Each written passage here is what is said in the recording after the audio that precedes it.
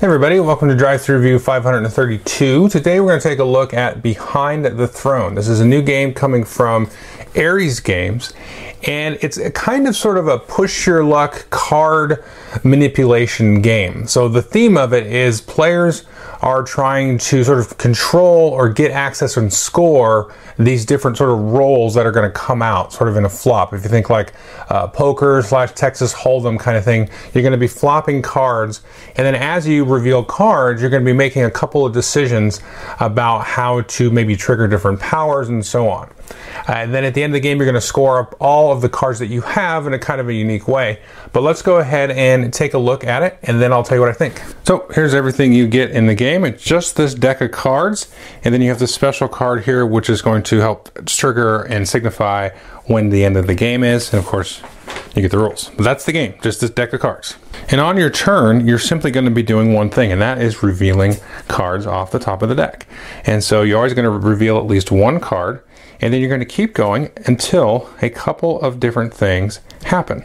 And this is example one. If you ever reveal a card that is higher than the previous card, your turn ends, and then these go into the discard pile. Now you're going to play through the whole deck. Once you run out, you're going to shuffle up everything in the discard pile, including this card. And then when this card comes back up in the deck, then that's going to immediately trigger the end of the game. Now the other thing that will end the player's turn is if they ever get 5 cards. Let's just put 5 cards out here. Let's say they revealed them like so, and they got super lucky, and we revealed these out here. And then once we had 5 cards, then they can take and add these cards to their display in front of them. I'll talk about that more in a minute. Now you can also stop before revealing all 5 cards. So if I had revealed, let's say, these 3 cards here in this order, whoops, not that card, that card there. And if I reveal these 3 cards, then I can say I'm going to stop, and I'm just going to take these cards here. Now the other thing that you can do when you stop is you can actually swap all the revealed cards. So you're going to give all of these cards that you've revealed to another player in exchange for one single card from them. So let's say they had this 4 in front of them and you really wanted it, and I'll explain why you might in a minute. You can say, you know what, I'm going to give you all of these cards, hunky-dory for you, but I'm going to take your 1/4. So you can do that. So again, you keep flopping cards until you flop a card that's higher than a previous card, or you choose to stop, or you go all 5 cards. And when you choose to stop, you can either take all the cards yourself or swap all of them for 1 card from another player. So why are you collecting and keeping these cards? So as you collect cards, you're going to have some in front of you. Now you can never have more than 5 different cards. So here I've kind of maxed out already. If I take a new card that I wanted to add here, I'd have to get rid of one of these other stacks here. So maybe I wanted the 2, I'd have to get rid of the 3 to keep the 2. Now the other thing is you are maxed out at 5 cards per stack. So the most you could have here would be 5 7s. You can't have any more than that. Now at the end of the game, again, when we draw this through the second time to the deck, you're going to score all of these stacks. Now let's say we had this configuration. You're going to score points for any stack that has more than 1 card. So the 5 and the 4 here, they're not going to score. The other stacks are going to score their face-up value. Now you don't count the number of cards in this case. It's just if you have more than 1, you score that many points. So we're going to get 8, 7, and 3 points because we have more than 1 of each of those numbers. And then everybody adds up their stacks, and the player with the most points is the winner. So ideally, you think you want to collect the higher value cards. They go from 2 through 9. But these higher end cards are not as powerful as the lower end cards, and some of the higher ends, the 8s and 9s, actually kind of hinder you a little bit. So if we take a look here at the bottom of all the cards, you can see there's just a variety of different icons and special abilities. So let me talk about what some of these do. I'll just kind of go through them in order. I will say right now, would be nice if it had a player aid, but once you play through it like once, maybe twice, you're going to get all of it. It all's pretty intuitive. So if you get lost now, don't worry about it. There's a nice sort of description in the rules, but once you get it, you'll get it. Now, most of the cards' powers are only going to trigger if you have the most of them. So here I've got 2 3s, but if Francesca there across the table had more 3s than me, then she would be able to make use of this power and I would not. And most of the powers you can only do once per turn. So let's look at these. So the 2 will give you, if you have the most 2s, the ability to look at the top card of the deck before you actually flop it. Pretty straightforward. The Jester here will allow you to increase or decrease the card you just flipped by 1. So if you get in a situation where you might, break that rule and have a card that's higher than a previous card, you can use the power of the 3, and you just tap the cards or whatever to keep track that you've used it, and then that will get you out of that situation. Now, the other situation you might change the value of the cards in is if you destroy cards, and I'll explain that here in a second. And the Assassin is very similar here. She allows you to reduce the value of the card by 2. And you can, if you wish, combo these up. So let's say I wanted to reduce the value of a card by 3. I could use this power here because it can go up or down by 1. So I could use that one to go down by 1, and then this one to go down by 2. So I've used both of those for my turn.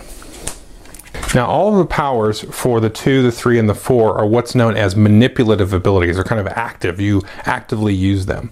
Now, the Judge here, which is the number 5, allows you to activate a manipulative ability either that you've already activated this turn. So let's say I did -1, -2, and then I do the Judge again to activate the -2 again.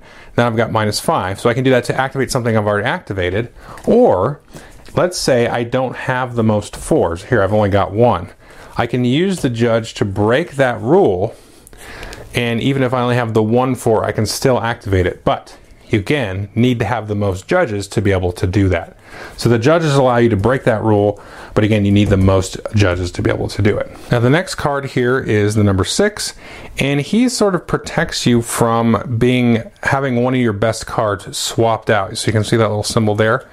So if you have the most 6s in front of you, then when somebody targets you for a swap, because remember, you can either take the cards or swap with somebody, they have to swap for one of your 6s. So you can do that maybe to prevent them taking one of your higher value cards or one of your more useful lower value cards, because maybe I need to get that 3, so I have the most 3s, but Joel's here, he's got the most 6s. So, well, I'm going to force myself to take the 6, and then now I've got the most 6s, so I've got the protection, that kind of thing.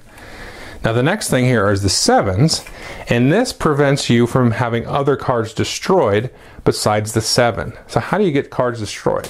Well, when you're flipping cards off the top of the deck, let's say we flipped a 2, and then we were feeling really brave, and we flipped the next card, and it was also a 2. So remember, if the value's higher, you stop, you lose your turn, everything's discarded. If it's lower, you keep going if you want. Or if it's equal, you can then choose a single card from another player and destroy that card. So maybe, I just have them destroy the 3. But if you have the most 7s, then they have to destroy the 7 before they destroy anything else. And the other thing to keep in mind is you can, let's say we were doing it like this. We put this 3 out here. As we're drawing cards, we draw the 2, then the 3, and then we use this ability here to reduce the 3 by 1, so that's now a 2 temporarily. So now we have equal cards, and then we can trigger the destruction, and then once that's done, this goes back to being a 3, and then you can keep going. And the other thing I should mention here, sort of a not obvious type of thing, is let's say I drew a 6 here, and I reduced that by a whole bunch. And this actually was underneath the card that was preceding it. And then when you keep drawing, this becomes a 6 again. So now you're up higher, and so you have a little bit better chance to draw more cards as well. So that's kind of what the manipulation here is for.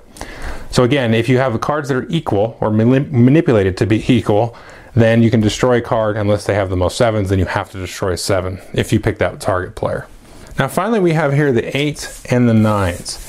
And these are very, very interesting because obviously these are going to score you the most points at the end of the game.